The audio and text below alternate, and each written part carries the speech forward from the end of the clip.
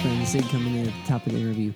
Today I have Dreadlock Dave. Dreadlock Dave is a multi-instrumentalist who plays everything from guitar, piano, drums, bass, uke, saxophone, and plants his flag in camp bass guitar.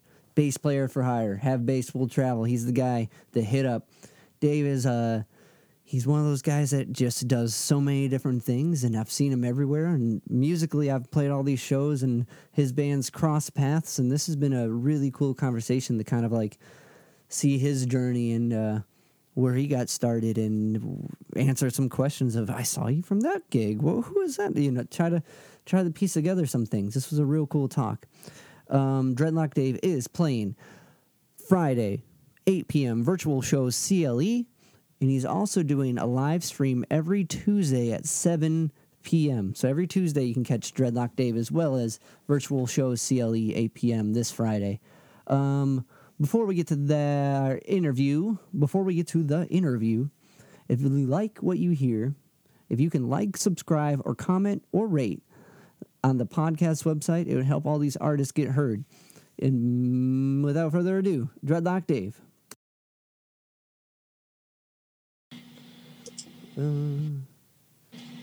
Yeah, let me do that. Actually, there we go. All right. Well, you tell me, dude. If the audio is good, then we could just go for it. If not, I could potentially send you like a microphone audio. No, this is fine. I can hear you good. Okay, cool. I'm trying to. My phone's set up in a weird angle. I want to see you too. Yeah, for the last few of these, I've been doing them over the phone, and they sound like they're over the phone, but you can, they're clear, and it's, there's a light behind me. You know what I mean? It's as good as it can be for an over-the-phone situation, and you're coming in really clear, actually, so you're good. Okay, cool. Some of these, some of them I've done, like, people are moving all around and stuff, and, like, the audio is wonky, but you're real clear, my friend. Nice. All right, the Zig at the Gig podcast. I'm hanging out here with Dreadlock Dave. How you doing, my friend? I'm doing great. How you doing, brother? Not bad. How's quarantine been for you? It's been okay. I'm getting a lot of stuff done in the studio and getting tours done around the house and all that. Nice. Yeah, it hasn't been bad. When I hit you up initially, you were working on a track. You said you got yes. New solo album in the works? Yeah, actually, I'm working on 3 different albums currently. Nice. Yeah. So one of them is a new Dreadlock Dave collection of tunes, and then I'm doing another album which is co-written by a friend of mine. His name's Jeff Morris, and he's just like a hobbyist guitar player. But yeah. Several years ago, I demoed like 30 of his tunes for him, and he just strums the guitar and sings, but I ended up playing all the other instruments. And anyways, he's been going through a little bit of a rough patch here, and I thought it would be cool for me to I dug out all those old demos and presented them to him, to try to cheer him up. And then basically I've been I decided I took 10 of his tunes and I'm going to rework them. Oh, that's so it's cool. The Blue Lemon Project, as sung by or interpreted by Dreadlock Dave. Oh, that's awesome. I bet he loved it. And yeah, so that's a fun little side project. And then the third project I'm working on is it's basically, quote unquote, I hate to use the term, but it's a hand-picked super group of musicians from Cleveland. Yeah. And it's called the Bridge Brothers. Oh, cool. And this is a project spearheaded by Ron Silverman, who was the original rhythm guitar player in the James Gang. Oh, no way. Yeah. Whoa, so okay. Wow, man, that's a cool project. Keep going. So, well, yeah, thanks. It is a super cool project. He left the James Gang back before they became the famous 3-piece that everybody knows. But he got out of the music business, and then has only recently, in the past several years, come back in. And this is like a bucket list project. So he gathered a bunch of tunes and picked a couple of our tunes, the individual musicians in the project, and so we've been putting this together for a couple years, and we're super excited because it's about to be released here sometime in 2020. Who else is in it? Well, our singer is Chad Hoffman, and he's a local singer-songwriter. He does a lot of cover music, restaurant, bar, winery gigs. And then our keyboard player is Ryan Matiska, who used to play with Waterband. He's currently with John Welton. And then we have a couple studio musicians, a couple surprises that we're going to throw out there. Right. We've used a couple different musicians actually from all over the country on this collection of tunes. But that's the trio is the hardcore, and then we have a couple additional players that we're looking to pick up for to do local gigs or road gigs or whatever comes. Sick. That's so cool, so it's I'm super excited just because I've been the engineer and the co-producer, so I've got to wear a couple different hats as well as play the bass tracks on the album. Nice. Well, in general, you wear a ton of hats all the time. Like, you're a multi-instrumentalist, and but bass is where you hold bass is your main, or at least what you've claimed to be your go-to, your favorite. Is that right? That's true. Yeah, bass guitar is definitely my favorite instrument. It's my it's my favorite instrument. But yeah, I wear several different hats, play as many different instruments as I possibly can, and that's awesome. Yeah, just mix it up. What about the bass is what calls to you? Why is that the favorite, the bass player on call, as you say, or bass player for call? Yeah, bass player for hire. I'm trying to remember. Have bass will travel, What is it about the bass that really stuck out to you more so than everything else? Because I've seen you play guitar and you rip on guitar. Oh, thanks. Well, I'm a bass player that plays guitar. You could tell, I mean, I could strum some chords, but yeah, thank you for that. But no, the bass guitar, I can't even tell you. Well, I can tell you why it was Gene Simmons' fault. Sick. Yeah. Because I was a 10-year-old kid. And I'm like, what's this? And actually, I'm a little bit too young to be in the absolute heyday of Kiss. Yeah. I missed it by just a few years. But I was 10 years old, and a friend of mine's older brother said, Kiss isn't cool anymore. And he gave me all of his Kiss records. Whoa. So I still have all that vinyl, that original vinyl that I got all those years ago. But it was like, what is that instrument that I'm hearing that's growling and so low, and I initially I wanted to be a drummer. Yeah. But mom and dad wouldn't go for that, and so I ended up playing saxophone. That was my second choice. Yeah. But right around that same period is when I got introduced to Kiss, and then I wanted a bass guitar. And it was a few years later that I actually got one, a rental for Christmas.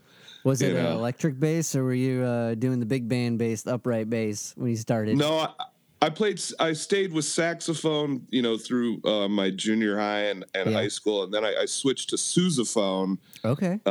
In the high school marching band, but I never got into the upright or like classical or jazz playing until I went to college. So my first bass guitar was a Cort rental, for a cheap $100 guitar, bass guitar. Yeah.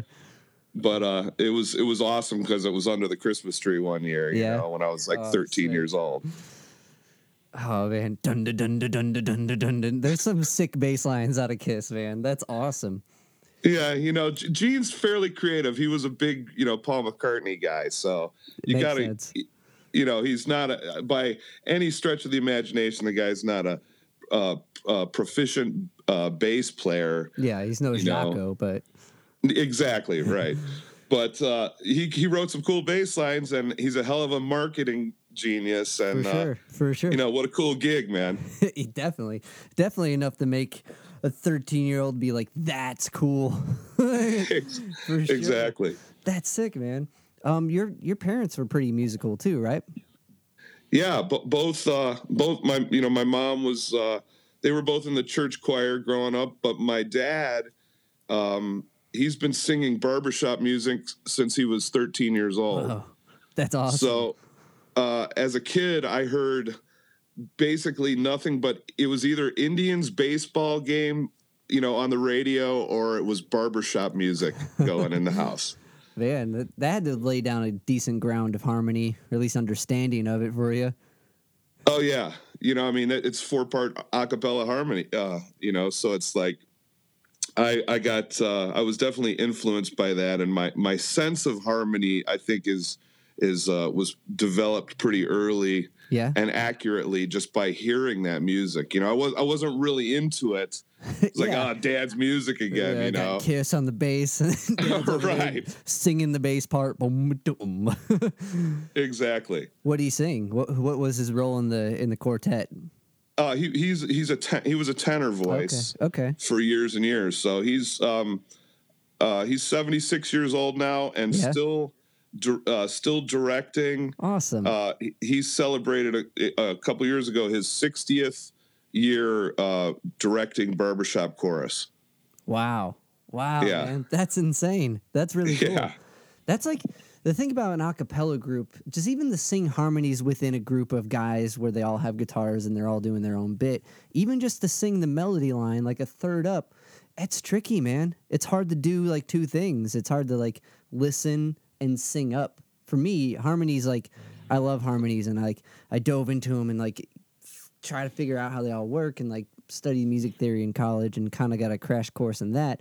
But the act of like understanding and doing for me has been super hard. So like to see someone or see someone do a barbershop quartet where they're with 4 guys with nothing but their voices, and they're able to keep in mind where they are pitch wise and play off where someone else is pitch wise. That's hard, man. That's tricky stuff.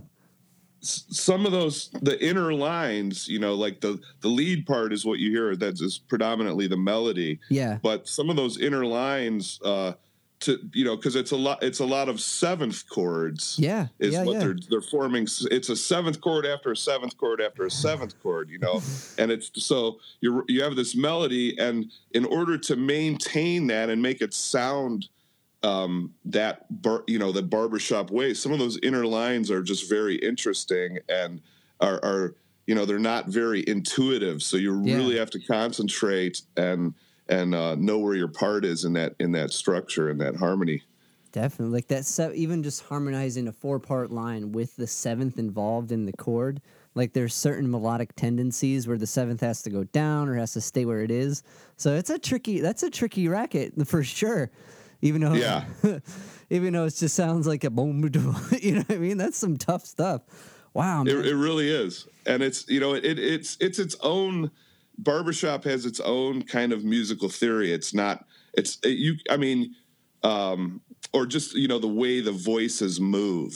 So like, and it's been years since I studied classical theory in college, but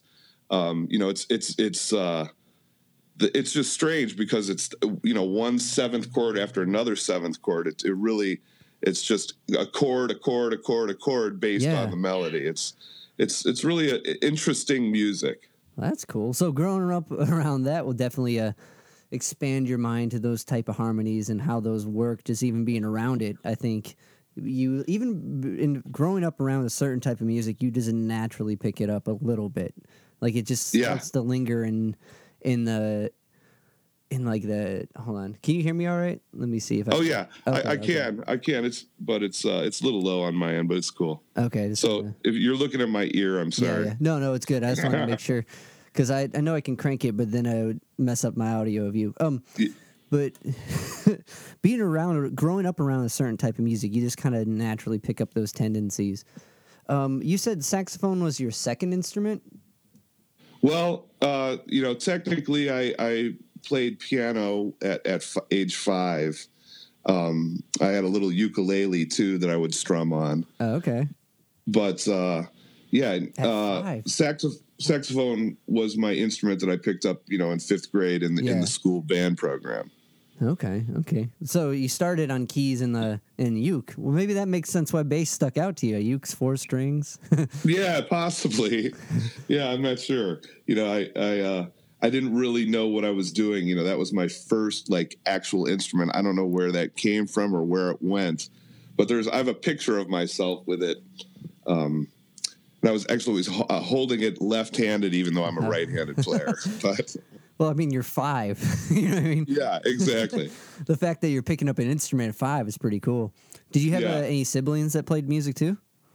Yeah, I have one brother, a younger brother, and he played a little bit, but he really never got into it. He did some. He was a drummer for a little while. Okay. But he never joined like the band program or the choir program, and didn't really follow through. But I do have a couple early recordings of myself jamming with my brother. Oh, that's awesome. So that was cool. Was it? Yeah, there's definitely a commitment from going to like to like the education route of music, like going through a choir or a band program. It's like it's a different mindset almost. Yeah, absolutely. So you went to I think you said you went to Akron or no? Yeah. Yeah. Yep. Okay. Yeah, I went to college. I grew up on the west side of Cleveland. I graduated from Olmsted Falls. Oh, no way. Me too. Is that right? Yeah. Wow, you're a bulldog, man. You got it, man. Yeah. Do you remember? Cool. Oh, what was the math teacher?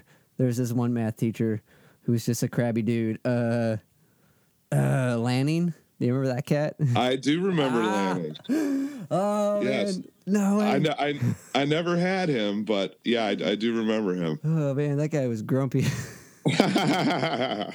Well, I mean, that's it's a to be a teacher, a public school teacher. I mean, holy, just underpaid and underappreciated, man. Definitely, for sure. So I don't know if that was that guy's problem, but who knows? I just remember it was almost like the grumpy old dude, where it wasn't like he was. I mean, he was pretty mean, but like it was almost comical at a point where you're like, okay, right. That's right wild, man. Did you have who was the choir teacher at that point? Was it I'm trying to remember who I had. I think it was Miss Carol. I can't remember. Well, the choir teacher, I think his name was Rabel. Rabel. Yep, I didn't have him. Yeah, he retired like shortly after I graduated a long time ago. So, but yeah, it was probably Mrs. Crandall. Yeah, Crandall. That's what it was. Yes. Okay, yeah, I had Crandall. She was so she was my choir teacher in like elementary or junior high. Oh, okay. So, and then she eventually moved to the high school, I believe. That's where I had her, in high school.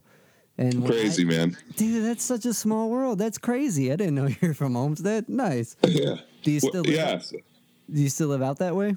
Or where you live? No, I live on the opposite side of the world, out in Manaway. But it's funny because my daughter went to the high school out here, and we're just beyond Aurora near Hiram. Yeah. But the high school here, like when I would walk in there, would totally remind me of the high school in Olmsted Falls. Nice. Just like, and Olmsted Falls has grown a lot since I graduated. But when I was in high school, it was like where the city meets the country. There were still farmers out there, and all that kind of stuff. So it was a cool place to grow up. It was a great experience as far as being in a public school. Yeah, that's awesome for me. Yeah, I agree. I had a good experience in Olmsted, and like I agree with like that weird. It's almost like you're like not too far to the city, right? And you're far enough away. So it's a good way to be able to like, all right, I'm going to take a 25-minute drive to Cleveland, be able to go do all that stuff, and you can get back late, and like it's not that late. You're not driving hours or whatever, and you're far enough away to like, if you don't want to go anywhere and be bugged, and you can have that kind of like seclusion, you can. Absolutely. Me and my girlfriend have that conversation all the time. She's like, I like the country. I'm like, I like the halfway to the country, halfway to the city. Yeah, man. Yeah, well, I mean, still, like in Olmsted Falls or out here where I live in Manaway, it's that way basically. Yeah. If you're in the suburbs of Cleveland, I mean, you could be downtown in the hustle bustle in 20 minutes or so, and then on the opposite end, you could be out in the middle of nowhere in the country, you know. I love Northeast Ohio. I've been fortunate to travel a lot of different places, and I can never leave here, you know, permanently. That's awesome. It's kind of like a segue you can get anywhere. Where have you traveled? I've actually traveled to 49 states. Yeah. Wow. Yeah, I've been all over except for Hawaii. That one's a little tough to get to. Yeah, it's on my bucket list. But then I've been to Europe several times, South America once, and you know I've done Mexico and Canada. But traveling in Europe and playing music was super cool. Now, with all those travels, has it been tied with like gigs, or is it just or has it been most of them? It's half and half. Like nice. I was fortunate to travel just as a kid a lot. Oh, cool. With the family, and then you know the other half has been playing music. I've been all over the country playing music, and as I said, in Europe and South America. That's so cool, man. What outlet was that? Like, I know you, just like how you play all these instruments and wear all these hats with producer and like you play in a bunch of different projects as well. Like I tried to find a list of all the projects you play with, and I know of a few just from knowing you, but I couldn't find like a clear list. But I've seen a bunch of different things. What projects did you go to Europe and South America? Yeah, that was a project called The Answer Generation, and it was a positive,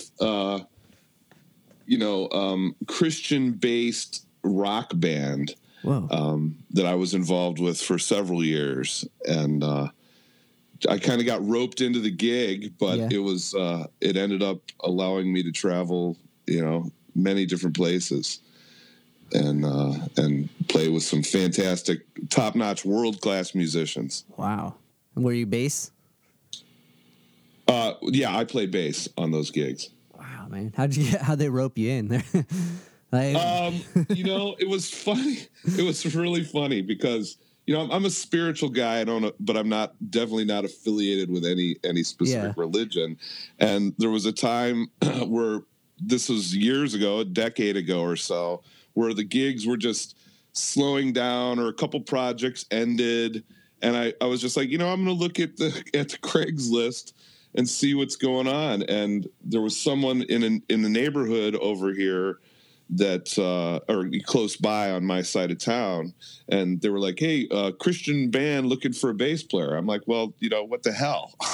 I'll give it a shot and see what's up with the, you know, just because it was so close by. And, you know, so anyways, it ended up working out. I ended up hitting it off with the producer, and it just kind of snowballed from there. And I've done many different gigs with that group of people over the years. So it's been interesting to say the least. Wow, that's awesome. I think that's important. I think it's important to be able to, as a musician, to be able to fit in any place that you're needed. If it's on bass, if it's on guitar, if it's singing. It was almost like to really make this work as a career type mindset, you got to be able to flex and bend into any musical outlet you can. And I think you do an excellent job at that. And you've always been on it. Like I ran into you at that meeting at the Bop Stop, and you're all over, man. Yeah, well, yeah. I mean, really, that's what it takes. I mean, I've been lucky. It's a lot of luck, but it is definitely a lot of persistence and hard work to be I'm approaching 30 years being a self-employed musician in Northeast Ohio. Nice.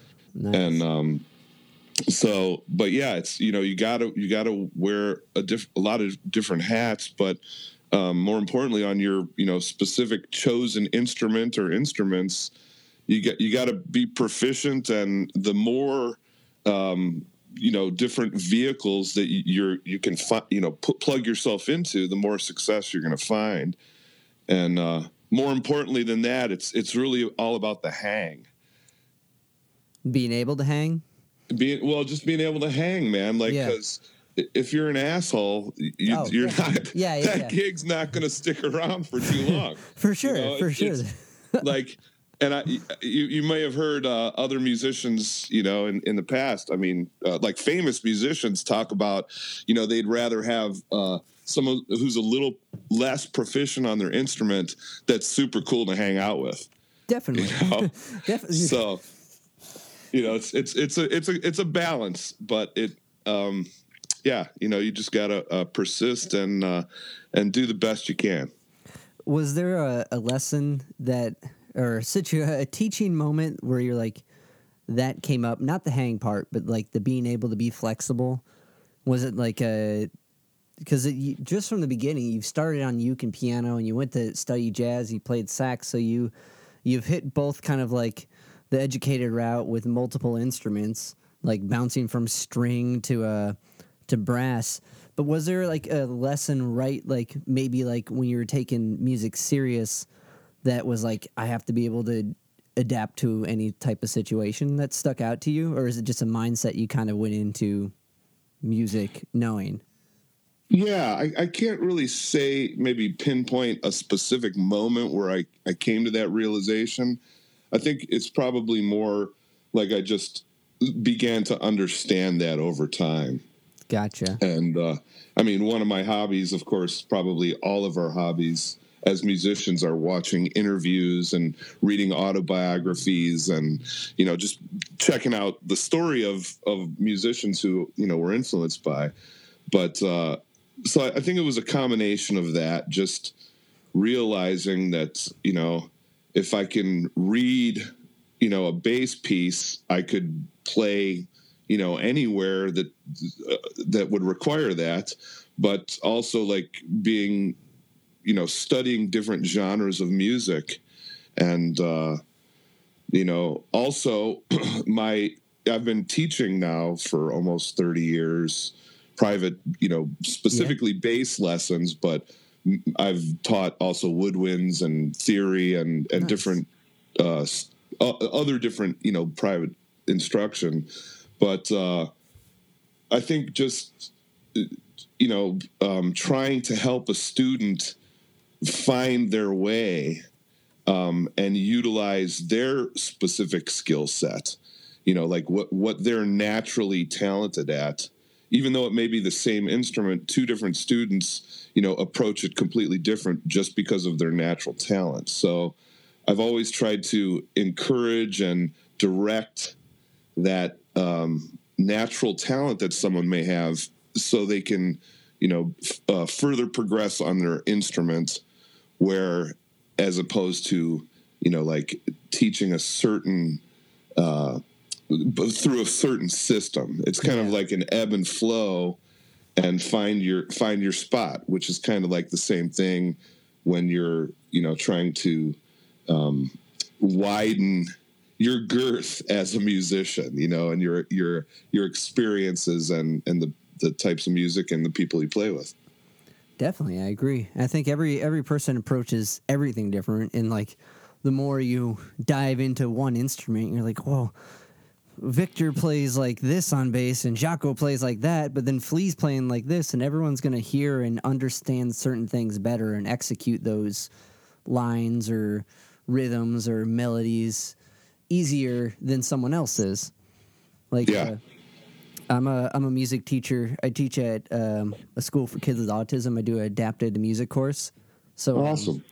Before I called you, I was working on, since the quarantine thing, so we're doing all virtual stuff, and I've been re-recording lessons and like doing since I can't get instruments to them. We've been learning like about music from around the world, which is something I like to do anyway. So I was already had this curriculum for myself. I'm like, all right, I'm not doing anything. I've set up this schedule. I'm going to study some flamenco, study some Brazilian guitar, study some, and try to figure out just little things that click and see how things work. And that, to me, that gets me super amped up. I'm like, oh my gosh, I learned how to make a chorus out of my guitar. Yeah, no, that's super cool. And thanks for teaching those young kids. Likewise, man, you're doing it. We're both doing it. Right on, bro. Right on. So you studied jazz, right? Yeah, I went through the jazz program at the University of Akron. I didn't graduate, but You went through it, man. I went through it, and then I took a year also in my early 20s. I did the jazz program at Tri-C at cool. Cogwood Community College here in Cleveland. Nice. That's a good program. Did you study Did you study with Frazier? No, I know Bob. Okay, but, Bob's the man. Yeah, it was. First of all, it is a fantastic program down there. It's to me, I don't understand why that place isn't buzzing 24/7, because there's right down on 30th and Woodland in downtown Cleveland. It's a world-class production studio down there. Yeah. I mean, it's fantastic. But their music program specifically is a feeder program into Berklee Conservatory of Music in Boston. Yep. So you can go and do 2 years and then enter as a junior in Berklee, and you're going to pay, just like pennies on the dollar for your first 2 years by doing it at Tri-C. And the staff there is world class. When I was there, Ernie Krivda was heading up the program, and I took piano lessons with Joe Hunter, who is just fantastic. At the time, there wasn't an in-house bass teacher, so they were actually bringing in Ralph Armstrong from Detroit. And Ralph Armstrong currently is with the Funk Brothers, which is the whole Motown gang. And he played with the Mahavishnu Orchestra. He toured with Frank Zappa, Jean-Luc Ponty. And this guy would come in, drive in from Detroit to give like a half a dozen of us bass lessons. And it was just, it was super cool. I mean, this cat has played with my heroes, and so it was an interesting semester, to say the least. That's insane. That's super cool. Did he have crazy stories? He's like, one time I was hanging out with Zappa. Yeah, he shared a few crazy stories with me. So what was it? I think there's a certain merit to someone who teaches in any capacity. Like for me, I feel like I can't just teach music. I got to be doing it. I got to be playing it. I got to be learning it. If I would just teach it, I feel like there's a merit that's not there. And it sounds like someone like that he's been through it and he's still teaching, So I think that's I think that maybe that's a thing I'm not just thinking about, but that's insane. What a cool like man, what a cool guy to get lessons from. Yeah, it was a great experience. So then I ended up teaching at Tri-C. I just finished up my 10th year teaching. I teach one class a week. Yeah. But it's the vintage rock band class. Oh, cool. And it's super cool because it's basically comprised of students who have never played in a band or always wanted to play in a band, or maybe they played in the band when they were, a 15-year-old kid. And the average age overall in the last 10 years has been about 60 to 65 years old.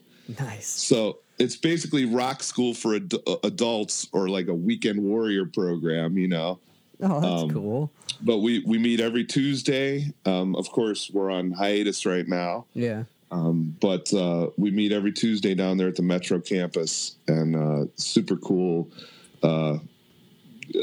Just great to be with these people and these students, and we're learning classic rock tunes or blues jams or whatever, and then some of the students have actually started to write their own original material after being in the class for a couple semesters. That's so awesome. It's super cool, and then we get to utilize the recording studio down there as well. So it's like a world-class studio, and these folks coming in, playing their demos, and it's just a great time. That's all. There's something around being like someone doing it for the first time, being so amped up and so nervous. You know what I mean? That's so cool. Oh yeah. And I think in turn that keeps it fresh and exciting for you as the teacher, because you always get to experience how exciting it is and live in that moment. That's awesome. No doubt.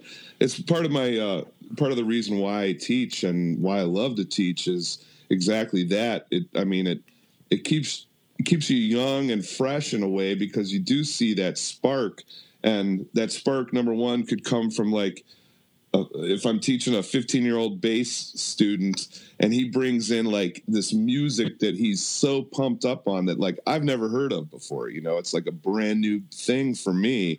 So I get to see, this kid pumped up and then it works the same way when, a couple years ago, I'll never forget. It was this 15-year-old kid comes in and he says to me, I want to learn every Pink Floyd bass line that was ever recorded.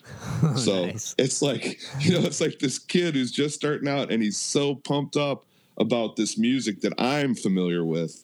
That's awesome. And like, it's like almost reliving that excitement over again. So it's, I don't know, the teaching in a way is like a fountain of youth. Well said. Well said. When did the band start? Like, when did you start playing in original projects and stuff? So, like, were you playing in high school? Were you playing in some Olmsted bands? Yeah, actually. Yeah? Nice. My first paid gig was with a garage band, my first band in Olmsted Falls. Nice. We had our debut performance at the North Olmsted Rec Center back in '84. Yeah. Wow, cool. What was the project? Yeah. Anything that lived on, or was it just... Well, what's really funny is that, okay, we played that one gig. It was probably a summer worth of, rehearsing in our friend's parents' basement. And then we played the one gig and then we broke up and we like fell apart. And it was 27 years later, whoa, the band got back together and played our second gig. So, but we've been in contact for the last several years, and we've been trying to do an annual show every year, whether it's at its corner bar or whatever, just to get together. But it's that's awesome. The name of the band was Paradox. Paradox. No way! Oh, so awesome. So, as generic as that name is, yes. Yeah, but the reason that's so awesome is the second band I played in was fronted by this girl, my girlfriend in high school, and she named the band Paradox. At Olmsted Falls, and we played the talent show or some shit. That's great, dude. Well, I think anybody who's like been in a rock band has been in a band or knows someone who's been in a band named Paradox. Yeah. That's so awesome. Cool. What was the first project when you really started to take music seriously that really kind of picked up? First original project that you were in that really started to do well? Well, that was Paradox, man. Yeah, nice. I mean, that was my first paid gig. I think I made, that's pretty well. Yeah, you're doing pretty good. I think I made $50, Nice. And that wasn't for the whole band, man. I think we almost made like $200 our first gig. Woo. And yeah, right. And we actually had our demo tape played on the Bill Peters Metal on Metal show. Oh, nice. I was in the marching band, and I couldn't go down to the station because it was a Friday night. Of course, I was marching sousaphone in the football game. So my guitar player and my singer drove down to John Carroll, which was a hike back, coming from Olmsted Falls. Sure. As I think I lent him my $500 piece of shit car to go down there, and. But they dropped the tape off to Bill Peters, and sure enough, he played that thing on the radio. Sick. That's awesome. So that was super cool. And I mean, really, I was serious from day one. With my first rock band. I mean, I thought in my head I was auditioning for Kiss. So it was like I was serious right out of the gate. But I had a few different bands, each one of my original projects over the year got at least a little bit of traction. We always got out of the basement. We always had some cool gigs and actually made a little bit of money. Nice. I think getting out of the basement's the big part. Yeah, exactly. Getting set together, getting into the scene. Like it's a Right. big deal. And it was different. It was a little different. I think it's a healthier scene today. Yeah. I think it's more perhaps more segmented, and there's just so many different things going on and things that people can do. But I'm just blown away by the talent of younger people, and the information that's out there. It's really, there's so much information. It's pretty easy to put a band together, Yeah. and it's like you can find all the information, and you can record. If you got an iPhone, you can record yourself. You got a studio in your hand, and I don't know. It's just I think it's a fertile atmosphere for music and original music, specifically in Cleveland. But yeah, I think it's cool. I definitely agree. I think this whole situation we are in now would be a lot more. I don't know what the word would be. Without the internet, a lot more shitty.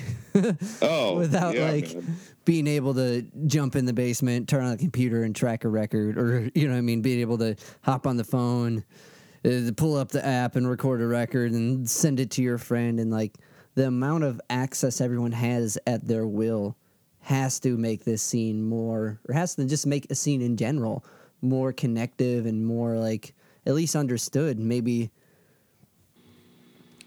But I think that's sorry, I don't mean to cut you off, Dave. Okay. Yeah, no, I absolutely agree. It's back in the day, 20 years ago, I got on my first computer and put my first original music up on MySpace. Nice. And almost immediately what I recognized was the fact that some person commented, like, "Hey man, I really love your tunes."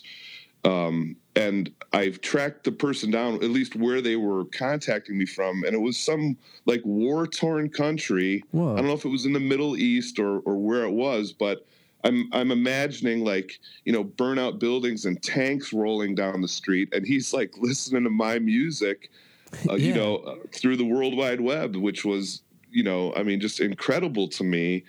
And it really kind of fostered my belief that, the internet is really just, it's connecting people, as you said. It's more so, now than ever before in history. People all over the world of like minds are gathering together, and I feel like, I'm an optimist, but the great majority of humanity wants the same thing and are good people. And so I just think that, we're at a dawn of this incredible age, and it's super exciting to me. Well said. I agree. Definitely, I agree with the optimist outlook. I think it's a lot better way to look at things. It's a biological, what's the word I'm looking for? Benefit, to be able to look at stuff in a positive way. It makes everything way more exciting. And yeah. Well, you got to know the negative to know the positive, but you know Definitely. What I mean? It's like, I choose positivity. Well, definitely balance is key in everything. Sorry. Yes, sir. Jump for a second. When I first saw you play, I believe it was at Sly Fox with the Water Band. When did the Water Band come around? Water Band, did we play? I don't know if we ever actually played the Sly Fox as Water Band, but it may have been you, and they're like, "This is Dreadlock Dave from the Water Band," and like in my mind, I memorized it as Dreadlock Dave and the Water. You know what I mean? I could have gotcha. Yeah. Well, I used to do a jam night over there, so the Wednesday. I was like, the Wednesday. I would be a guest bass player at points, and so maybe that was, I don't know if that was the night. But anyways, the Water Band started right around 2000. And we had a good run for about 5 years. And then my partner decided take a leave of absence. Okay. And so we split, and then we did another run between 2008 and 2012 where we were really pumping it up. I mean, we became basically kind of like the house band at Nelson Ledges Quarry Park. Yep. And we were doing a lot of touring, East Coast and Midwest, all over the jam band circuit. And so kind of really pumped it up there. And then we stopped playing in 2012 again. We just, decided to split. And then back in November here, this last year, 2019, we did a reunion show at the Beachland Ballroom, which we sold the place out, which was nice, incredibly awesome, and just so cool to see a lot of old fans and even some new fans after not playing for like 7 years. Yeah, it's interesting how, like, when you record something and if the scene is prominent enough and you put it out, how this kind of, if you let it wait and it, I guess in the pun, waters it and like starts to grow this whole like new scene and sprout these new like fans and roots out of something that may have been what you thought left dormant, but like has been picked up by so many. Yeah, it's kind of grown just organically. I mean, that's the way it's always been. But even since I maintain the Waterband Facebook page, and we've just continued to gain fans. That's awesome. Just year after year. So it's really strange how that works. The jam band scene's something different, man. I tell you, they like once you get involved and once people start digging it and start showing up to stuff, they latch on in a good way. Yeah, it's a strong like family vibe, which comes from that whole Deadhead scene. That's Jerry and the Grateful Dead are kind of the pinnacle of that whole scene, and it's that vibe has definitely carried on. Was it when you guys would tour? Was it the same experience in other states? Yeah, absolutely. I mean, it was. Hold on 1 second. Hold on. I don't know. That peaked. All right. So yeah. Yeah. So yeah, absolutely. It's the same kind of vibe. I mean, and again, it was always like, it's a tie-dye scene, man. Gotcha. It's that's where those people are at, and of course, there's a lot of variance, and the jam band scene has grown, and the diversity within the jam band scene now is fantastic. But it's always got that hippie vibe.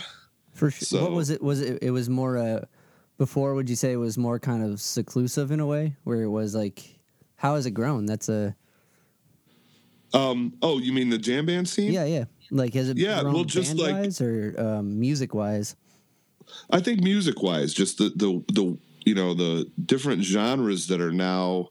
I mean, there's all this cross-pollination between, you got like on one end bluegrass and that style of music, and that runs all the way through, and the Grateful Dead is somewhere in the middle, and then you move to the other side and you're getting into like ambient and fusion and like just crazy skill level stuff. Not that the bluegrass is the opposite of that, but it's the same thing, just different tones. Yeah.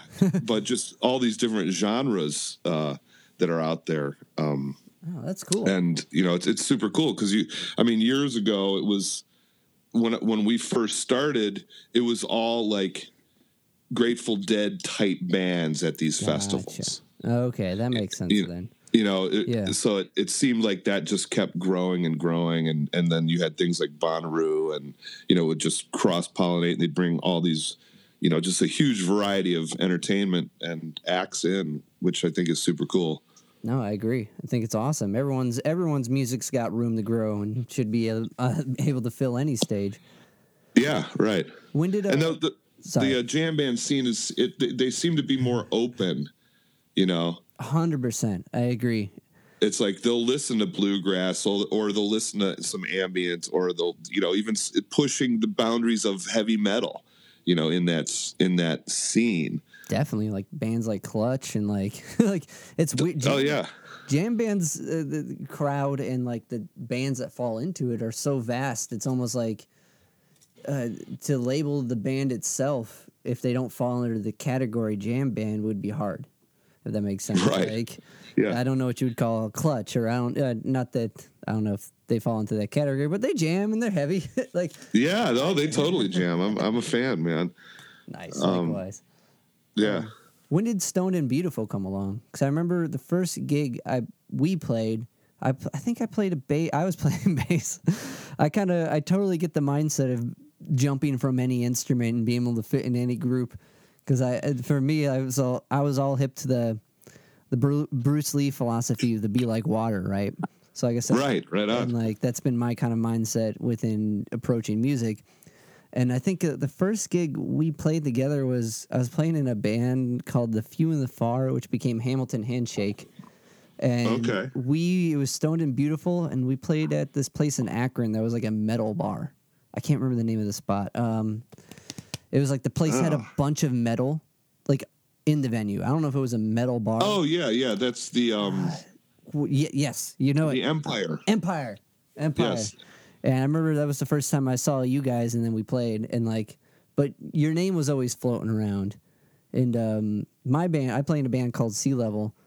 And, Wanyama, I forget something, Yes. or maybe I've seen you play with Wanyama at some point as Stoned and Beautiful, and we were trying to get on it. I can't remember. But Yeah. Did you guys? I mean, I think Sea Level was. You guys were potentially on a Waterfest bill.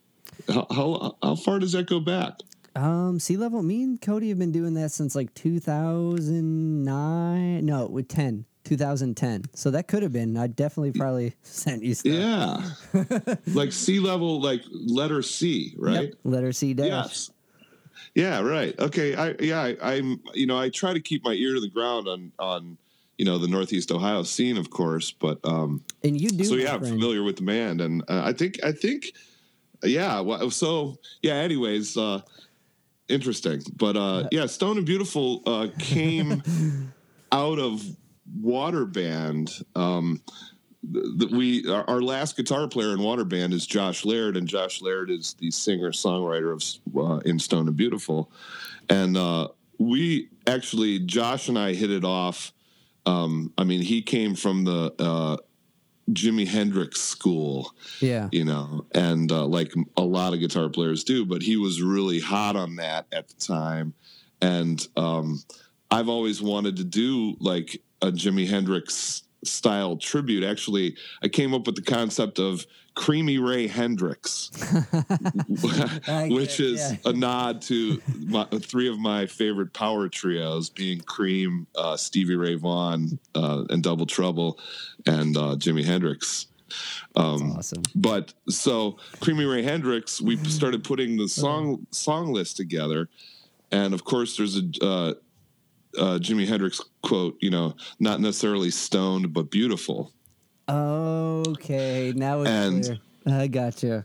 So nice. So it was like that's where that came from, and we were hanging out one night, being stoned and beautiful, and we're like, hey, that's a cool name, and we were just it was just like ha, let's, and that was the name of going to be the name of the cover band, and then when Water Band ended, we were starting to pick up momentum as that band, and so we just carried on with it and took it a different direction. I basically pushed Josh up front. He's a fantastic songwriter and singer, and I wanted to have a vehicle where I wasn't like the main focus. I just wanted to play bass and jam with one of my great friends and great drummer, John Smith. So we put that trio together, and then it's just kind of stuck. And here we are. I don't even know. It's like 7 or 8 years later. Yeah. Awesome. Now that I'm thinking about it, I used to go to the Sly Fox Jam Night a lot. And like, Right on. I think when I first saw you play, he was there. Josh was there too. That's a possibility, yeah. And like, I was like, that's why the Water Band thing stuck in my mind, because it was the two of you, and he was the new guy to the Water Band, and he was just shredding. And I was like, oh, My high school brain couldn't take it. I was like, what am I witnessing? This is awesome. Nice. That's very, actually, yeah, that's probably where it was. That makes sense. Cool, man. So yeah, geez, that's all coming back to me now. I'm kind of glad I'm resolving all this stuff. Wow, cool. So, have you checked out any of these virtual shows? Yes. I couldn't tune in last week. I was in the middle of a session, but I caught the first one. The first one with Gall and M. Moody and yes, I can't remember Douglas. Was it Douglas? I think, or maybe I thought it was the first one. It was with who was it? Now, see, I'm confusing virtual shows because I've been trying to tune into a lot of them. The stream scene, man. Yeah, exactly. It's happening. No, it's super cool. I mean, just what a great venue. Yeah. Considering the circumstances, and Michelle has done a fantastic job with this. I think she's spearheading the program. She's been my contact for this specific show, but all those people that are working on this, there's a lot of movers and shakers in Cleveland, and I'm just happy to be part of the scene. And I would like to be more involved in that, actually. And it's funny because this year I had some personal changes happen. And I had projected myself going and hitting like every jam night in Cleveland, going to check out some, because I've been doing a lot of like happy hour gigs. So I'm like, all right, after this gig and after this gig, I'm going to this club and this club. That's and checking out this band and this band.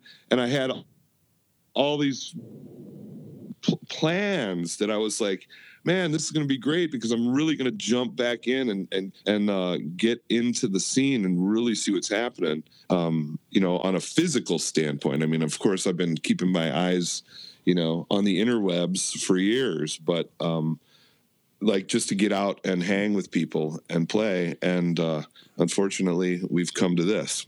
Yeah.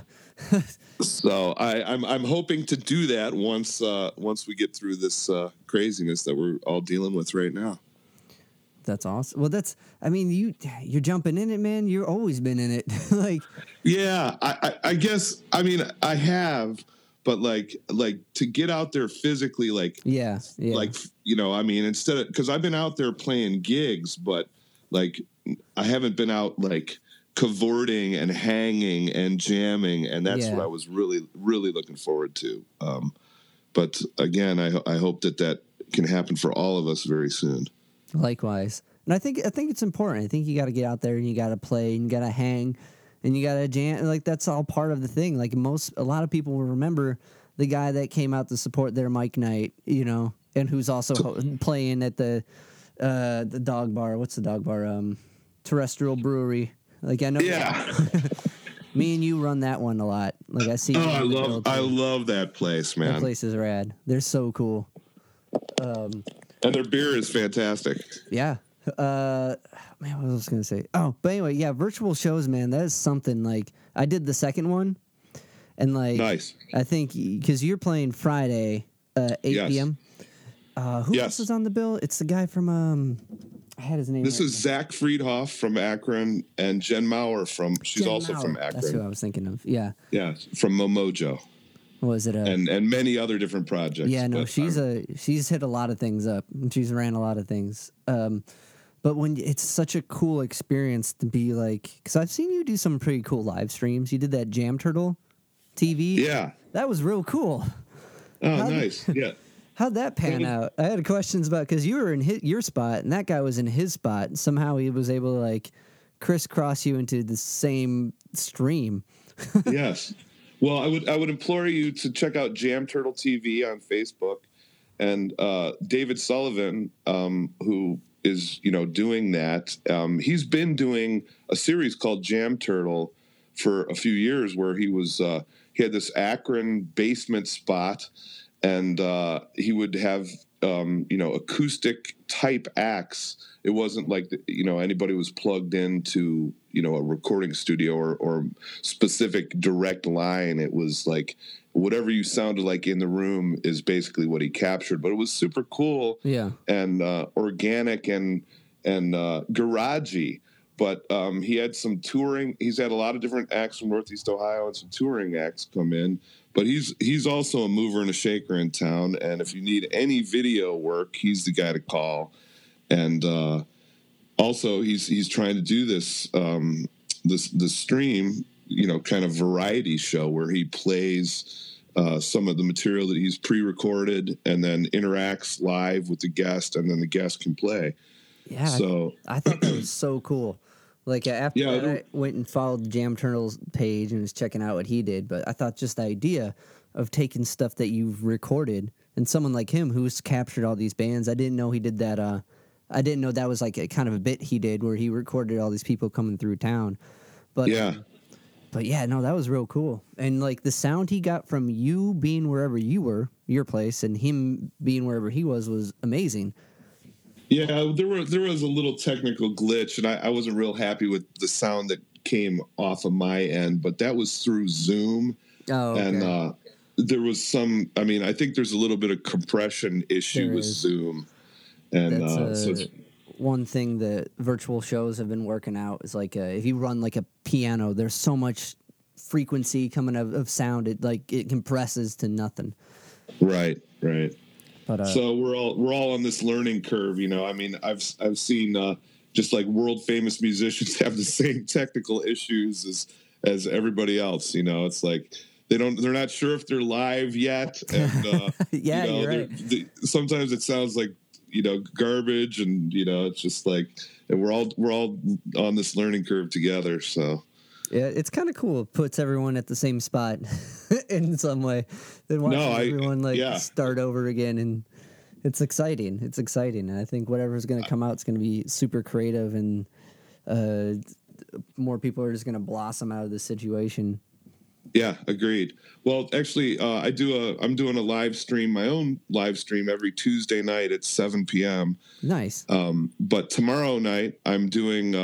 I have a drummer friend of mine who actually emailed me a drum track that I'm going to play along with live in the studio. So it's pre-recorded on his end, but it's still kind of cool to present that interaction in a live setting. Was it? Well, you know what I'll do? I'll put this episode out Tuesday morning so we can use it to push your stream and the virtual show. Oh, nice, cool. Well, I do it every Tuesday, so even if it's later, they could catch me on a following Tuesday. That's awesome. It's a good idea. It's a good idea to do it. Like I feel like so many people are doing it too. They'll limit it and have it in one spot. When everyone's not kind of doing like a Tuesday night. Not too many people are fighting for that spot. Or maybe Friday at 8 p.m. It's a little different, but exactly. But I guess it doesn't really matter. You know what I mean? Well, night's good. That was kind of my thinking. It's like hey, and Tuesday actually. Normally I was in my rock school class on Tuesday nights, but so that was totally open. No, nothing else to do. And as you just mentioned, I think. A lot of people are like, "What? They don't know what day it is anyway." So, Yeah, for sure. Well, cool, man. Well, hey, this has been awesome. You feel good about this? Oh, Dave, I really appreciate you doing this and taking the time to promote the virtual Cleveland shows and just you yourself being out there and moving it and shaking it, my friend. Well, thanks, man. This is fun. Like, I've been having a lot of fun getting to talk to people I normally wouldn't get to hang out for an hour with. You know what I mean? Like, this has been really cool for me. And I've been excited to talk to you because we've ran the circle a lot. So Totally, man. Cool, man. Well, Friday, 8 p.m., virtual shows wherever you guys are at. And Tuesday, 7 o'clock every Tuesday, wherever you guys are at on Facebook. You can catch Dreadlock Dave. All right, Dave.